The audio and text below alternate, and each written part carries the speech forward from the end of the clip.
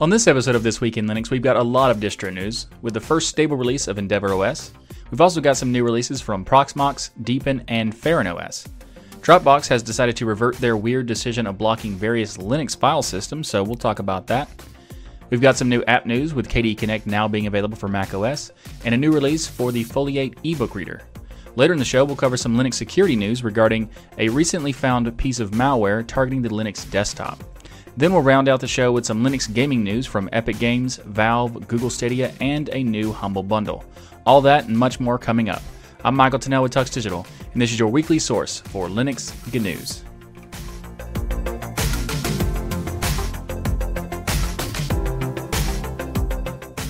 This episode of This Week in Linux is sponsored by DigitalOcean. DigitalOcean offers the simplest, most developer-friendly cloud platform.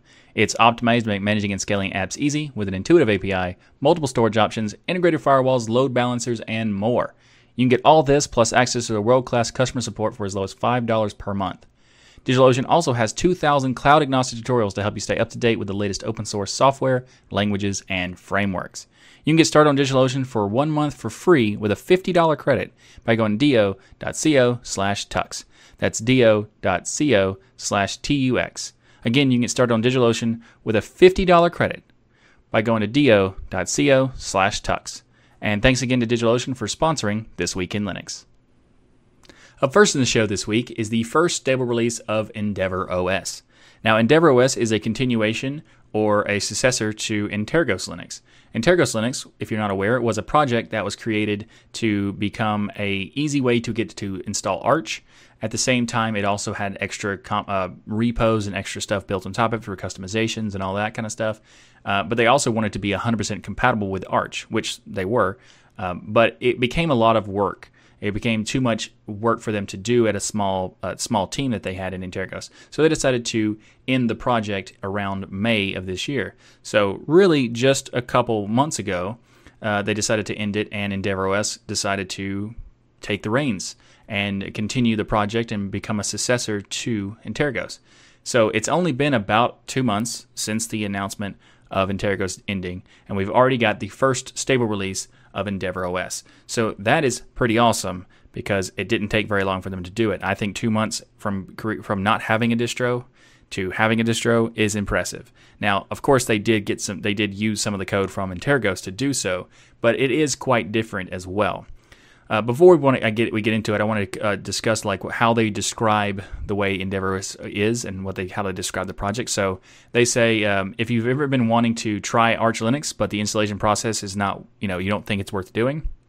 Maybe the bleeding edge nature of the distros holds you back, or maybe you have used Arch Linux before, but you don't want to devote the time to installing it the Arch way, or that's kind of me in that case.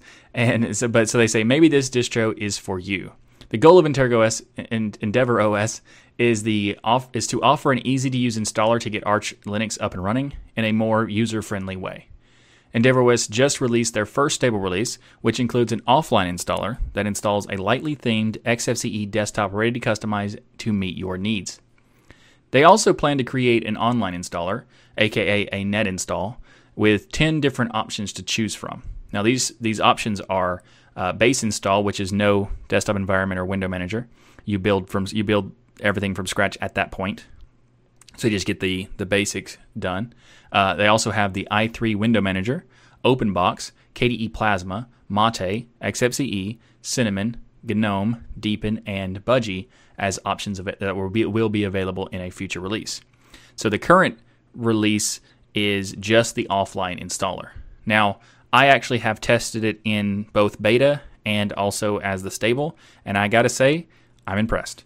For the little bit amount of time that they had to work on it, I'm impressed in what they've got done. So let's talk about the difference between Antergos and EndeavourOS. There are quite a few differences, but I think they're for the better in this case. So Antergos was a lot of customizations, but at the same time was, it was 100% compatible with Arch, but it wasn't really Arch at, towards the end. They added so much that it wasn't really Arch. Even though it was compatible, it was still very different.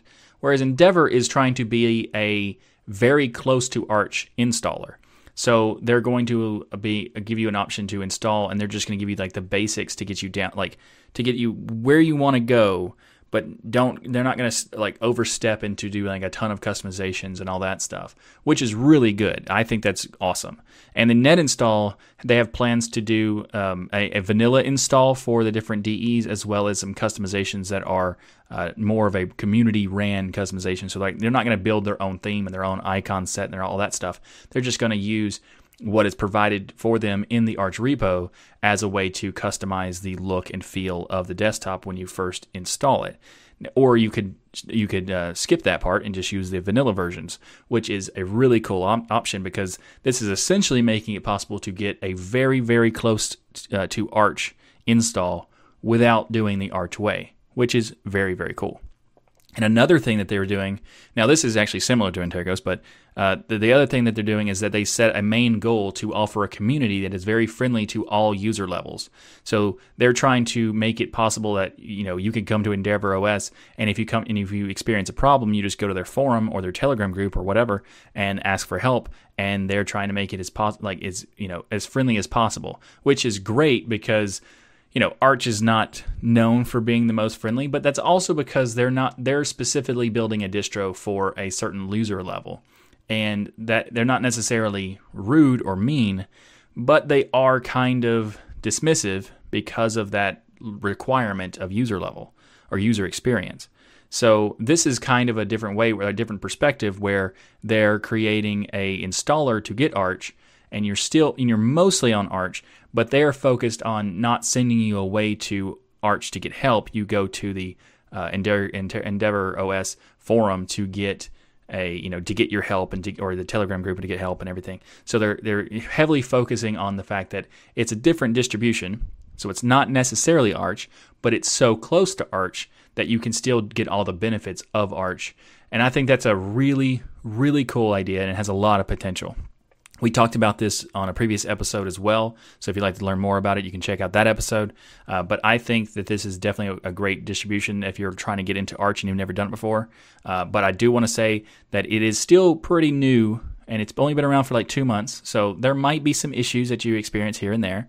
So even though it's a stable release, it's not beta technically, I do want to let you know and be clear about the fact that it's only been around for a couple months, so there might be some issues, but I think that if you experience them, you go to the forums, they'll be happy to help you, and I think that's really awesome. So if you'd like to learn more about Endeavor OS, I'll have a link to it in the show notes. Up next on the show this week is Proxmox 6.0. Proxmox is a really great distribution and project that allows you to manage and deploy virtual environments or virtual machines. Now, this is not necessarily going to be used by everyone. This might not be applicable to everyone, but I do think that it is worthy of being on the show because it is a really great project. And this latest version adds a lot of cool stuff. So first of all, they added Ceph Nautilus and improved the Ceph dashboard management to allow setup and management of hyperconverged infrastructures via Proxmox and Ceph Cluster. So the Ceph cluster and communication stack has also been updated to use CoroSync 3.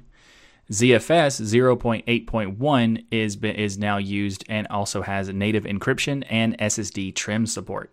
So the native encryption uses a key handling system by integrating the encryption directly into the ZFS utilities.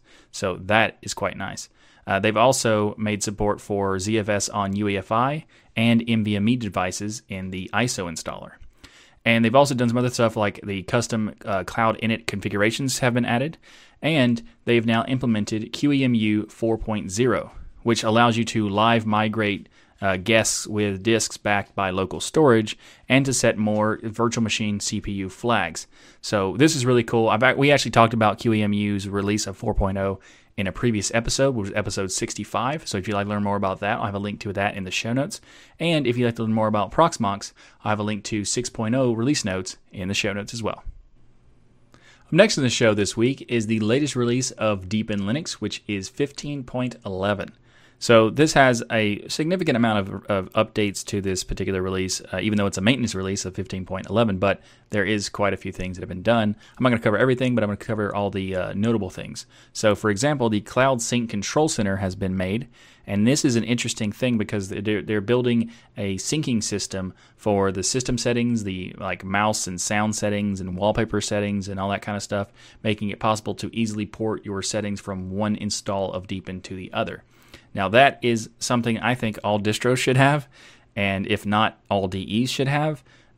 Maybe not even maybe not the cloud part of it, like because that's not really necessary. But at least having an export of the tools and settings that you do, like that would be fantastic. Like for example, KDE Plasma is one of the best DEs, but it's so convoluted that once you set it up, you don't want to move distros because you don't want to do that again, right?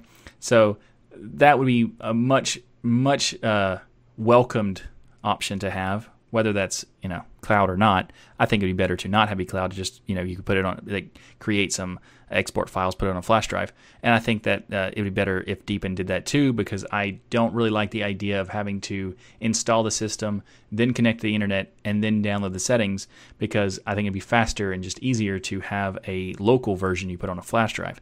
But that doesn't necessarily need to be done. I would just prefer that as my use case. But I do think it's really cool that they're doing this as just a function in general, and I think that pretty much every distro should consider doing something at least similar. But they're also doing some other things that are interesting, like having a disk burning built into the Deepin file manager. They're also having this new feature in their Deepin movie player, which is pretty cool. It allows you to drag and drop subtitle files onto a video that is currently playing, so that you just play. If you have a subtitle file, you can just play the movie and then just drag the file onto the player, and it will just figure out where to put the subtitles, which is very cool, pretty slick idea. They've also done some stuff like they've improved the Deepin store, so it now automatically recognizes your region, which I would assume that what they're doing that for is because there's a lot of people who have tried Deepin, but it takes forever to install like updates because they are going through Chinese servers, and depending on where you are in the world, it could take a very long time to get those updates. So this is kind of like make it automatically detect where you are, so you can have different mirrors, I suppose. I'm not really sure if that's what it's for, but that's what I would assume so. They've also done some other things like getting some bug fixes and general improvements, and including improving the KWin window manager for fixes and optimizations and stability and compatibility and stuff like that for the Deepin experience. Now, yes, you heard that right, KWin, as in the KDE window manager. So they switched to it in 15.10, I'm pretty sure, and I think it's really cool that they did so, because I think that KWin is one of the best window managers, just period. And I think it's really cool to see another desktop environment adopt it to see what they can do with it. And I think there's a lot of potential for Deepin in improving their window management, because using the window manager of KWin makes it a lot easier for them to do a lot of cool stuff without having to build all of it themselves, which they were doing previously. So that's pretty cool. And I think that if you haven't checked out Deepin, you might want to check it out, because it does have a lot of cool stuff about it. Like their installer is pretty nice. Their design is really nice. There are some things around it, like there's some rumors and claims about it being spyware, but there's no real evidence for it suggesting that. Just to let you know, that stuff has been said, and that stuff is out there. So that's all I'm going to say about that, because that would require its own video to address the discussion and debates about whether or not whatever. So if you'd like to learn more about Deepin, I'll have the link to the 15.11 release notes in the show notes. Up next in the show is the latest release, or snapshot release, for Farron OS 2019.7. Now, a snapshot release implies that it's not really like a full giant release, like you would see like Debian 9 to Debian 10, that kind of thing.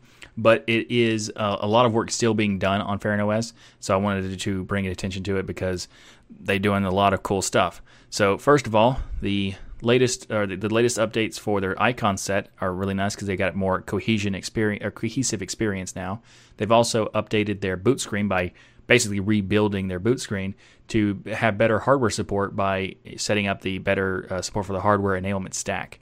They've also done some other stuff with their new Farron OS Next version, which is essentially changing their desktop environment.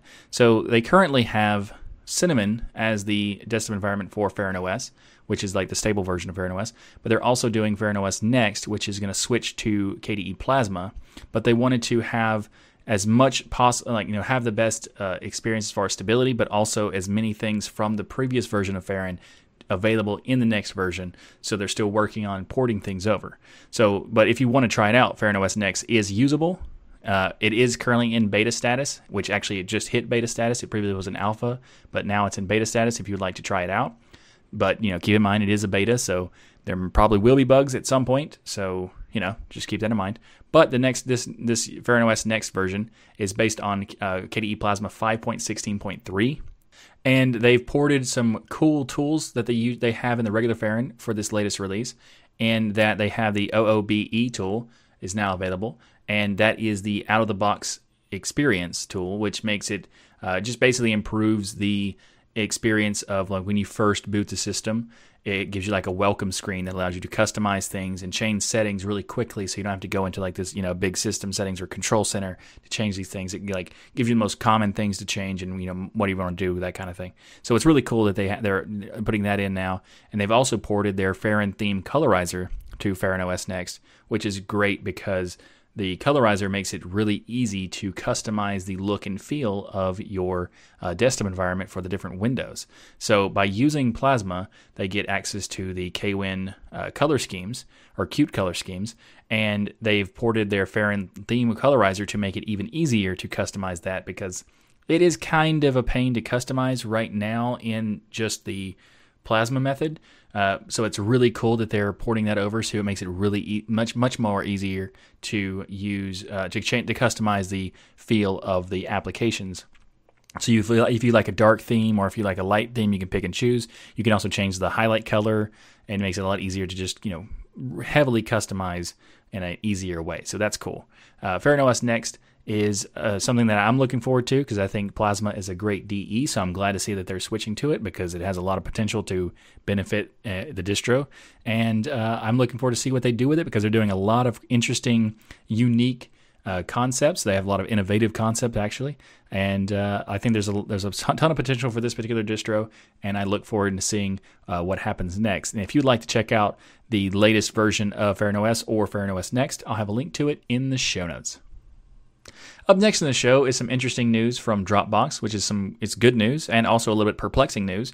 That is that they're bringing back some support for Linux file systems, for some Linux file systems. They actually dropped support for ZFS, XFS, Btrfs, and other things not that long ago, but fairly recently, but not super recently. And it's weird because they're bringing it back for no apparent reason. So Dropbox stopped supporting folder syncing to drives with file systems that they deemed uncommon, which basically meant they blocked everything except for Extended 4. And this upset quite a lot of users. There was actually people who created they were creating their own workarounds to make it possible. There was also a project that was created for an open source Dropbox client that was developed specifically for this, like an unofficial form. And that's actually a pretty interesting project that I'm going to talk about in a minute. But I think that this is pretty interesting because the reason that they gave for dropping it in the first place was they say a supported file system is required as Dropbox relies on extended attributes x-attrs to identify files in the Dropbox folder and keep them in sync, which doesn't make any sense because those things work.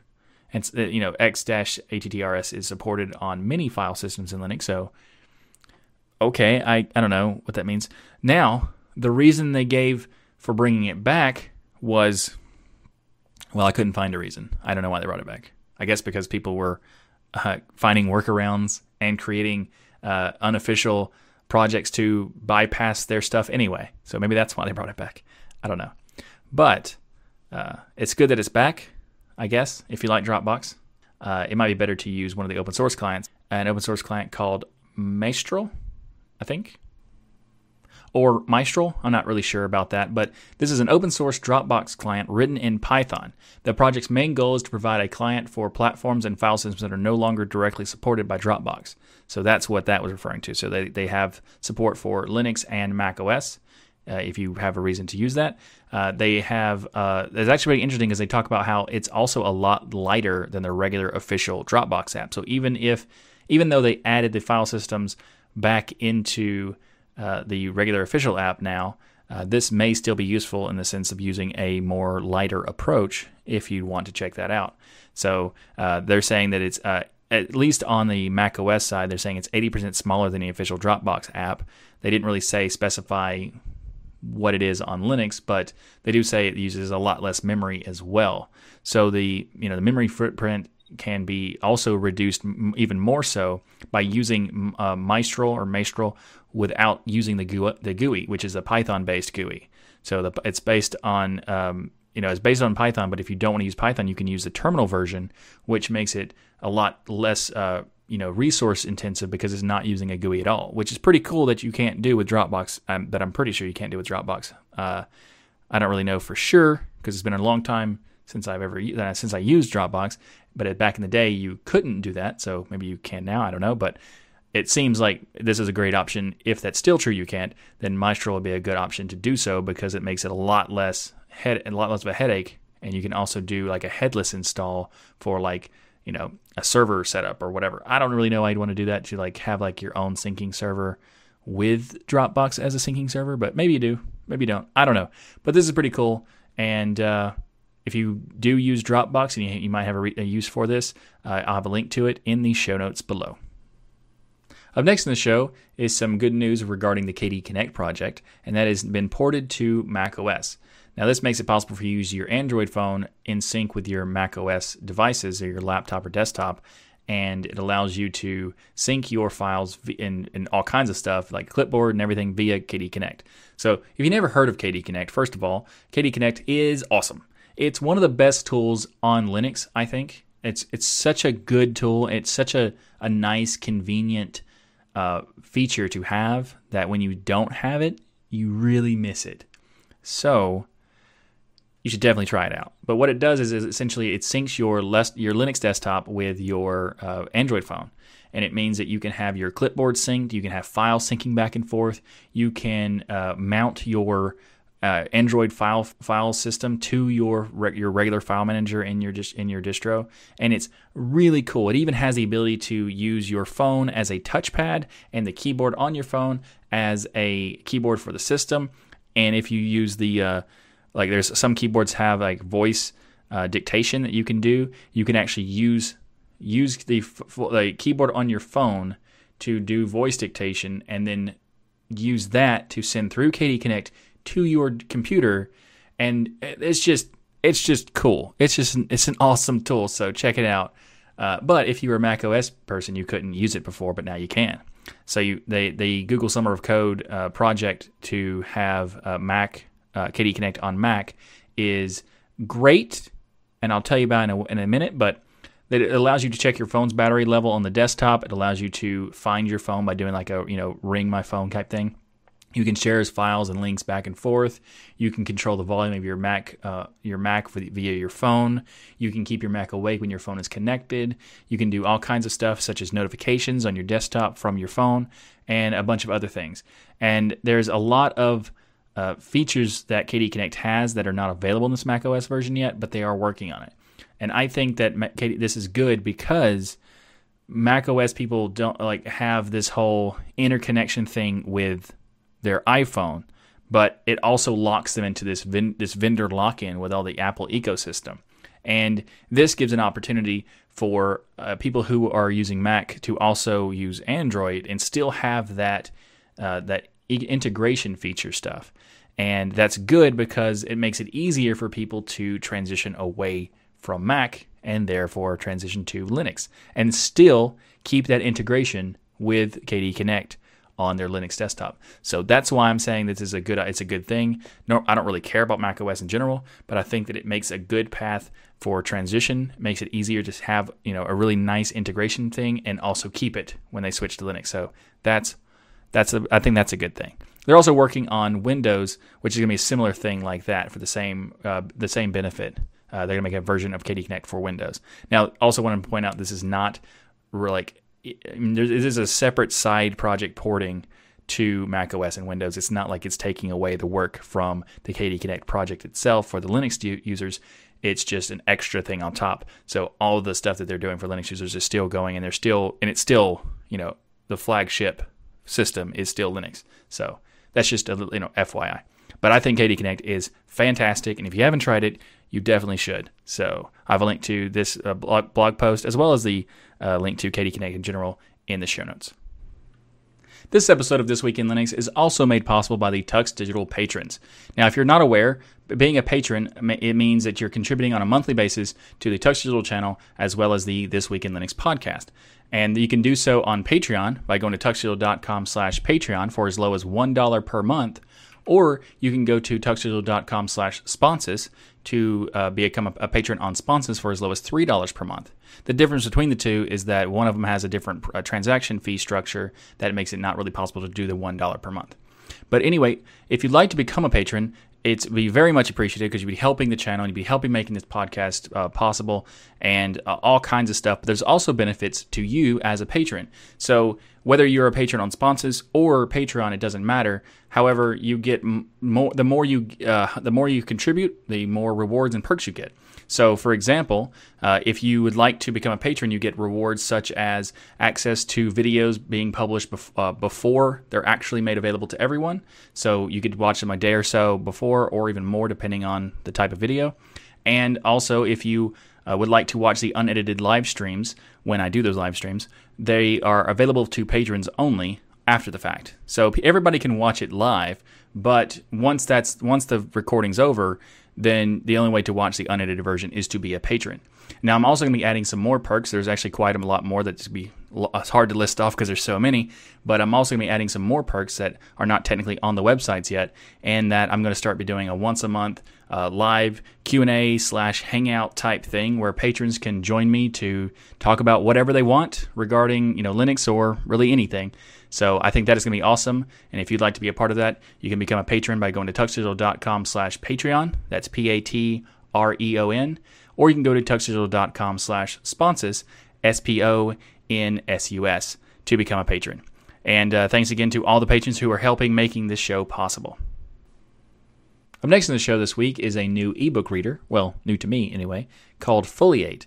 And this is pretty interesting because not only they got some cool features, but they've also been working on it quite heavily for the past couple weeks or so. And they've made quite a few changes and quite a few improvements and adding some new features and all that stuff. So I wanted to let you know about it because this looks pretty cool. So first of all, they have a lot of customization options that allows you to change the font, the line spacing, the margins, the brightness, the theme. So you can have like a dark theme. You can have a sepia mode, like it kind of looks like paper sort of thing. You can also do custom themes if you'd like. They also have support for search functions. They have bookmarks and annotations. They also have like a progress slider, so like how long you've been how long you're through the book and everything like that. So like chapter markers and stuff. That's pretty cool. But the recent release also has added some really, really cool features such as the text-to-speech support. I mean, it's pretty new, so it's kind of like a basic support, but it's still really cool. And that supports eSpeak, NG, and Festival plugins. It also has export annotations option to export to HTML, plain text, and JSON. They've added support for Mobi files as well as Kindle files, which is really cool. So Amazon Kindle files will work in it. They've also added a ability to do a quick dictionary lookup via Wiktionary, Wikipedia, and some other stuff. And they've also added a feature to translate passages that you're currently reading really quickly and easily via Google Translate. So that's pretty awesome. There's a lot of cool features in here, and if you'd like to check it out, if you're a fan of reading ebooks, then I have a link to it in the show notes. And Foliate ebook reader.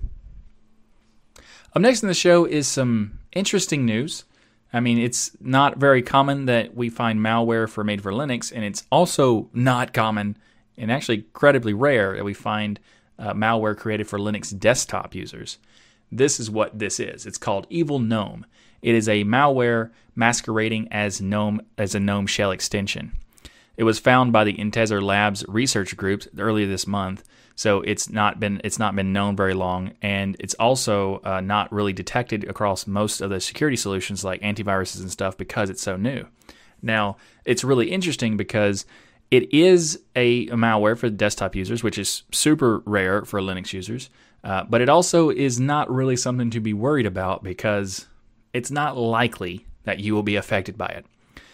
It is possible, so I'm not saying you're not affected or whatever, but more than likely you're not.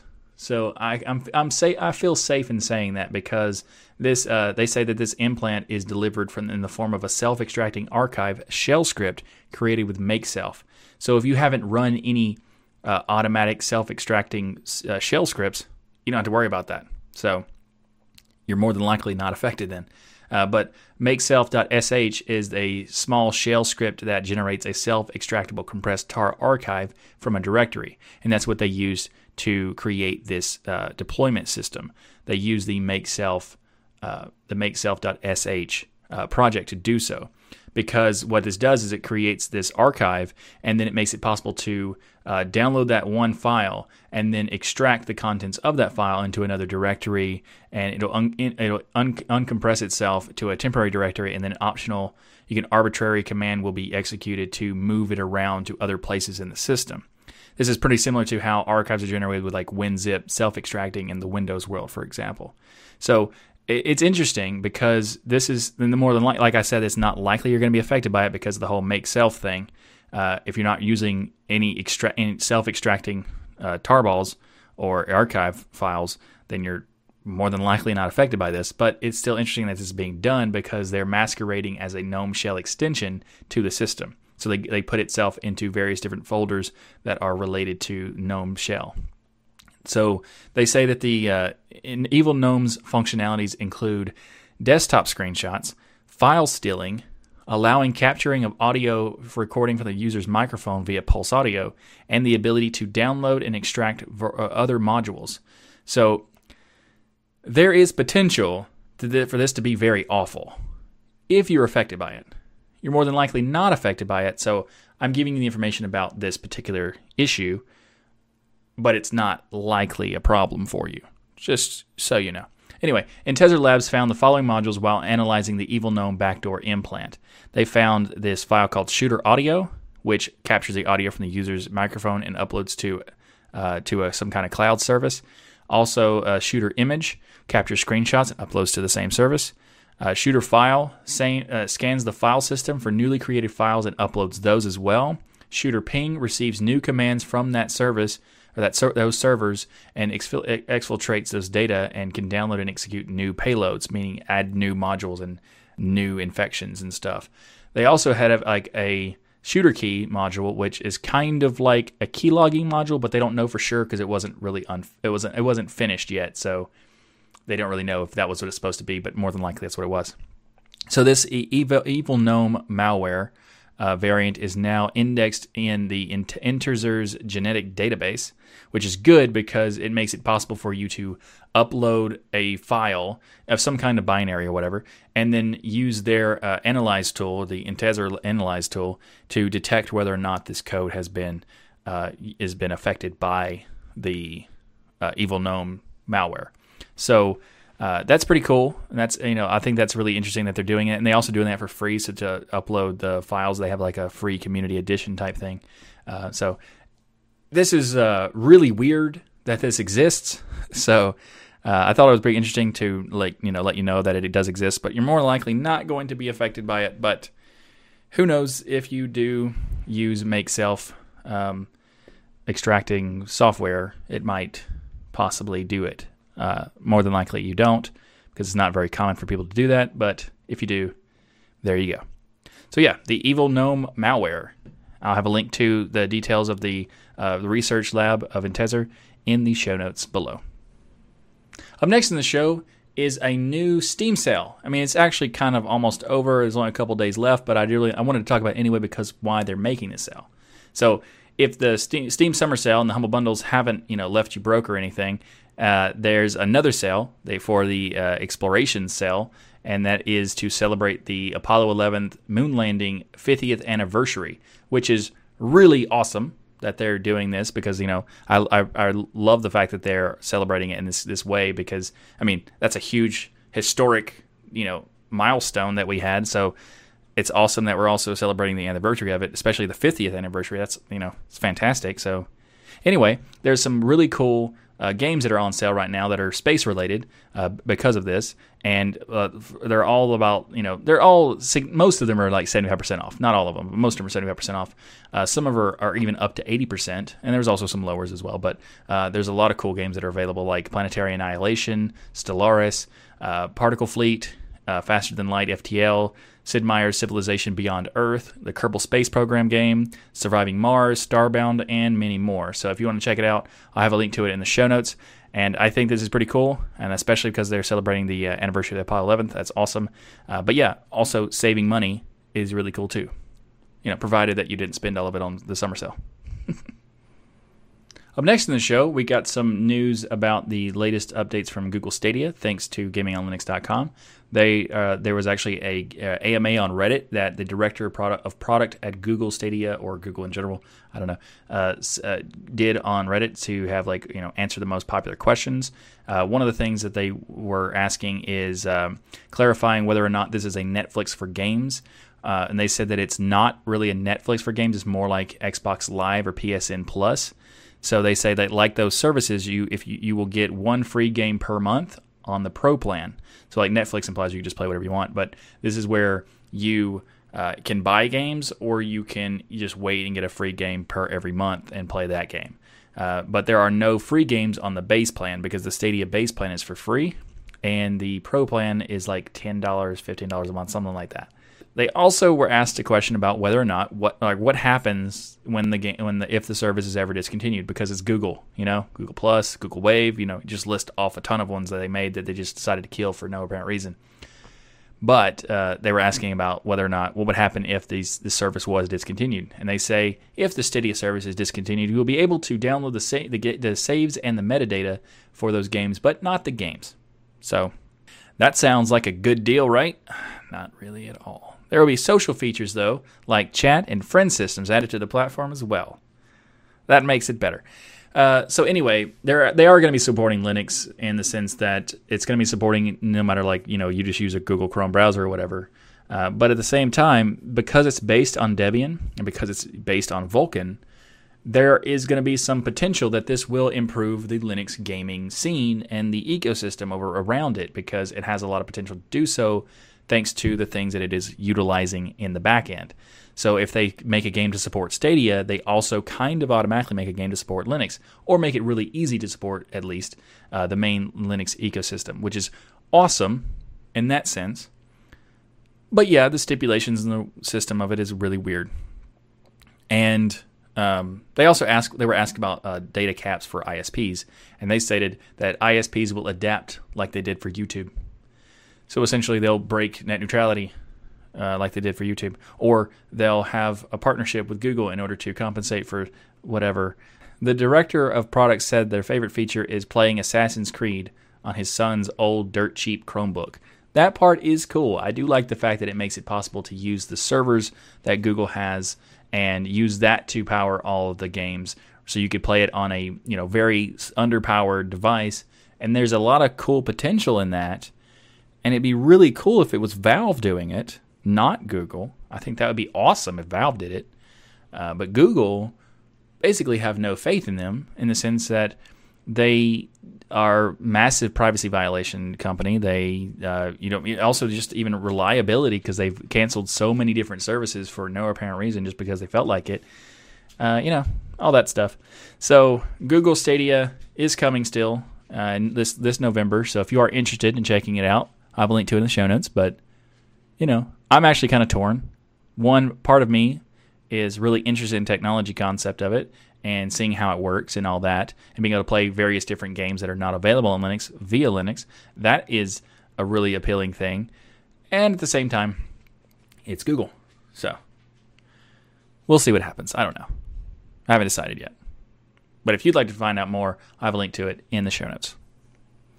Up next in the show is a topic that I've covered in the show before, and if you've ever heard me talk about Epic Games and Tim Sweeney, you'll know that I'm not a fan. So this topic could be going very long. I will try to keep it short, but I don't know if I can. I'm going to try though.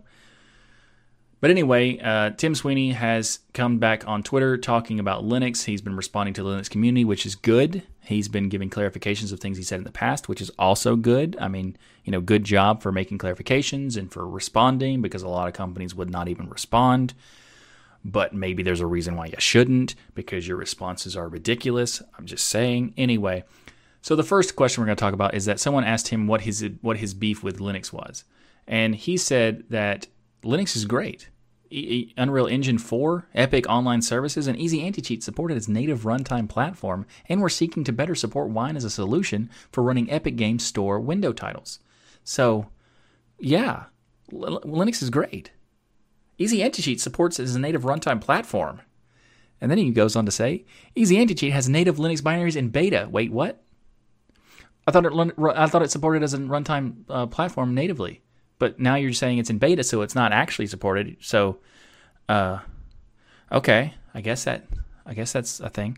Supporting several native games in active release through these beta binaries that are in beta. Okay, more specifically, let's point out that these games that are in active release are not Epic Games games. They're random third-party games that happen to be using these services. But, I don't want to admit that. Anyway, he says the missing link is native Linux anti-cheat integration with Wine/Proton. So the games running under Wine are protected. This is in the works, but it's a big task. I agree with that. It is more than likely, almost guaranteed, a really big task to do. However, the missing link is not native Linux anti-cheat integration with with Proton and Wine. I would say first missing link. Maybe that actually is a missing link, for sure. But I'm saying the first missing link is, having any games of yours supporting Linux at all. That's something to have. I think you should think about that. I'll pull it back. Okay. Some other interesting things that came up recently. Someone mentioned Sweeney's previous comment comparing installing Linux to moving to Canada, which is ridiculous. Anyway, he was saying that if you didn't like the political trends of the U.S., that it's the same thing as moving to Canada. Which, of course, it's not, because that's ridiculous. But he says, to clarify, these statements are consistent. 99.9% of game playing is on mobile, console, and PC. He means Windows when he says PC. A game developer who's frustrated with other platforms can't just retreat to Linux. They can't earn a living there. We have to fight for freedoms on today's platforms as they stand. Rah! Okay, so here's the problem with that. You don't have to abandon Windows in order to support Linux. It's called software. It's not your physical body and your actual location on the planet. That's a ridiculous analogy, because you can support both of them, Windows and Linux, and also consoles and mobile if you want to. You can support all of it because it's software. And you don't have to pick and choose. You don't have to abandon one to work on the other. You can do both of them. Oh, wow.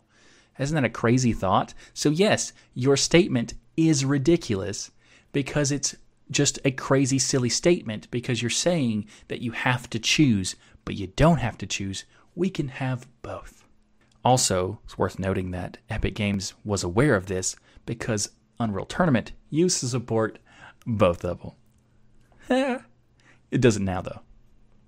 So anyway, he says, he goes on to say, what are those rights, like the freedoms he's talking about? I think it's the user's right to install software of their choosing from sources of their choosing. Developers' rights to release software on their own, and competition amongst stores. That kind of sounds like he's changing his opinion about exclusives. He's not, though. He's definitely not. He says, does this mean every game developer has an obligation to release their games on every store? No. It's their creative work. They have a right to choose how to distribute it.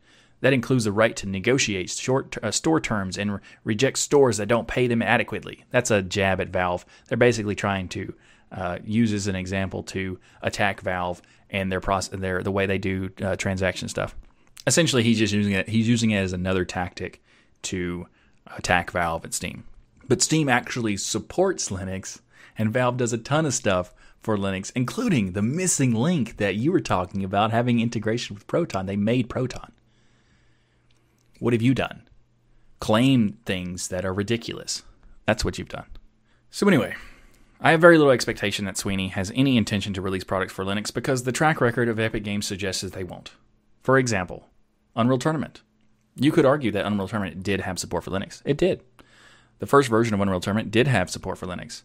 Not initially. Actually, it was supported because they decided, some people in the company decided to release some libraries to allow the community to build support themselves and to do modding. And then another company called Loki Entertainment, Loki Software, they took over the maintainership of those libraries and maintaining the game for Linux, not Epic Games. And then they did all this work that was then utilized in the sequels for 2003 and 2004, and they used those to support Linux as well, but they did so because of the work done by Loki and the rest of the community, and like Iculus and stuff. And then they come out with Unreal Tournament 3, which did not support Linux. They said it was going to, and then they abandoned it pretty shortly after that. But yeah, when was the last time they supported Linux? Oh, that. Yeah, over a decade ago was the last game they supported Linux on. And as soon as they realized that PUBG and Battle Royale games were getting super hyped, that's when they abandoned the new Unreal Tournament, which was supposed to work on Linux, but they abandoned it completely to work on Fortnite, and then ignored Linux completely. So, yeah, the online service for Epic, they work on Linux.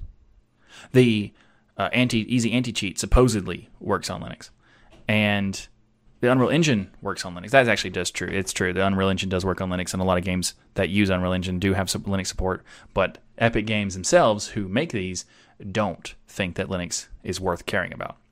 They think it's great, but not great for them, apparently. So, yeah. So, yeah, Epic Games, not a fan, but I just wanted to give a little counterpoint to my next topic, because it's also about Epic Games, but in a positive light. They sometimes do good things. So as I said, I'm not a fan of Epic Games, but occasionally they do things that are good.